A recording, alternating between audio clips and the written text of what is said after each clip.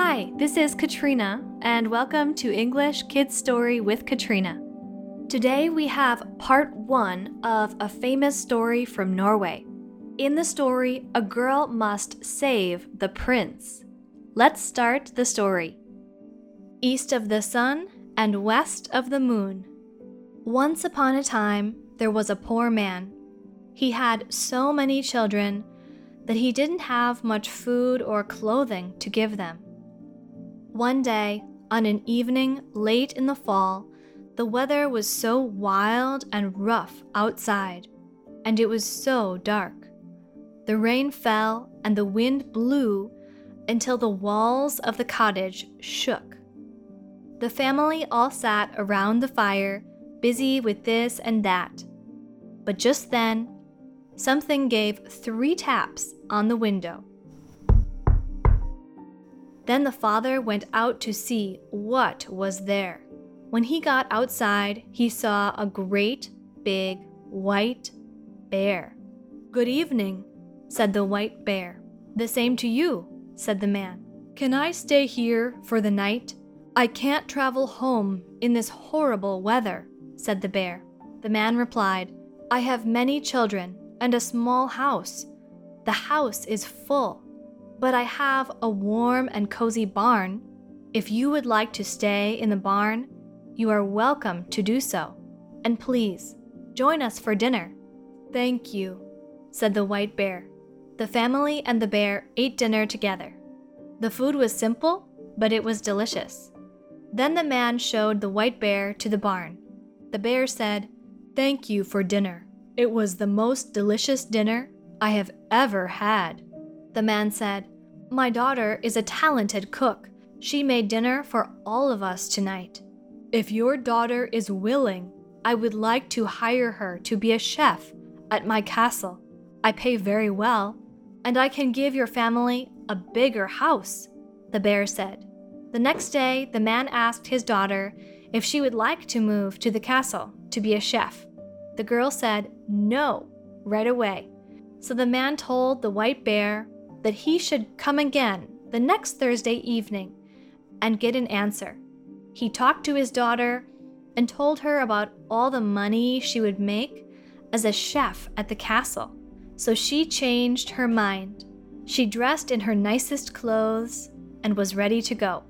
She didn't have many possessions to pack in her small bag anyway. The next Thursday evening, the white bear returned. The girl jumped onto his back with her small bag, and off they went. So when they had gone a bit of the way, the white bear said, "Are you afraid?" No, she was not afraid. "Well, hold tight to my shaggy fur, and then there's nothing to fear," said the bear. So she rode a long, long way, until they came to a great, steep hill. The white bear gave a knock on the gate, and the gate opened. They went into the castle where many rooms were lit up, rooms shining bright with silver and gold. The white bear showed the girl to the kitchen. She met the other chefs. The girl cooked many delicious meals at the castle, and she and the white bear became best friends. But something strange happened at night. Every night when the girl walked to her room, she walked past the castle library. In the library, she saw a young man she had never met before, and he looked similar to the white bear. Overall, the girl was happy cooking at the castle, but she did miss her family. The white bear suggested she go home to visit her family. However, he said the girl must not talk with her mother alone. So one Sunday, the white bear came and said now they could set off to see her father and mother. Well, off they started, she sitting on his back, and they went far. At last, they came to a big house, and there was her family waiting for her. "This is where your father and mother live now," said the white bear. "Don't forget what I told you. Don't talk to your mother alone, or else you'll make us both unlucky." Then when she went in to see her father and mother, there was such joy, there was no end to it. Now they had everything they wished, as good could be.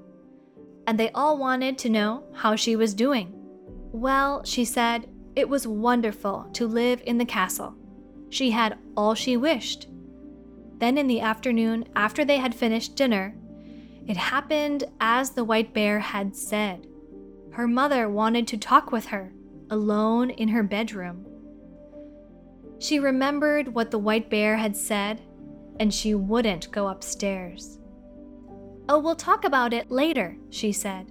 But somehow or another, her mother got a chance to talk with her, and she had to tell her mother the whole story.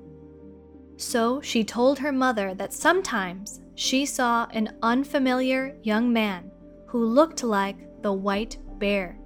"Oh my," said her mother, "it might be a troll. But now I'll teach you how to check. I'll give you a candle, which you can carry home in your bag. Just light the candle while he is asleep to see if he is a troll." The girl took the candle and hid it in her bag. That's the end of part 1. Check back for part 2 on Friday.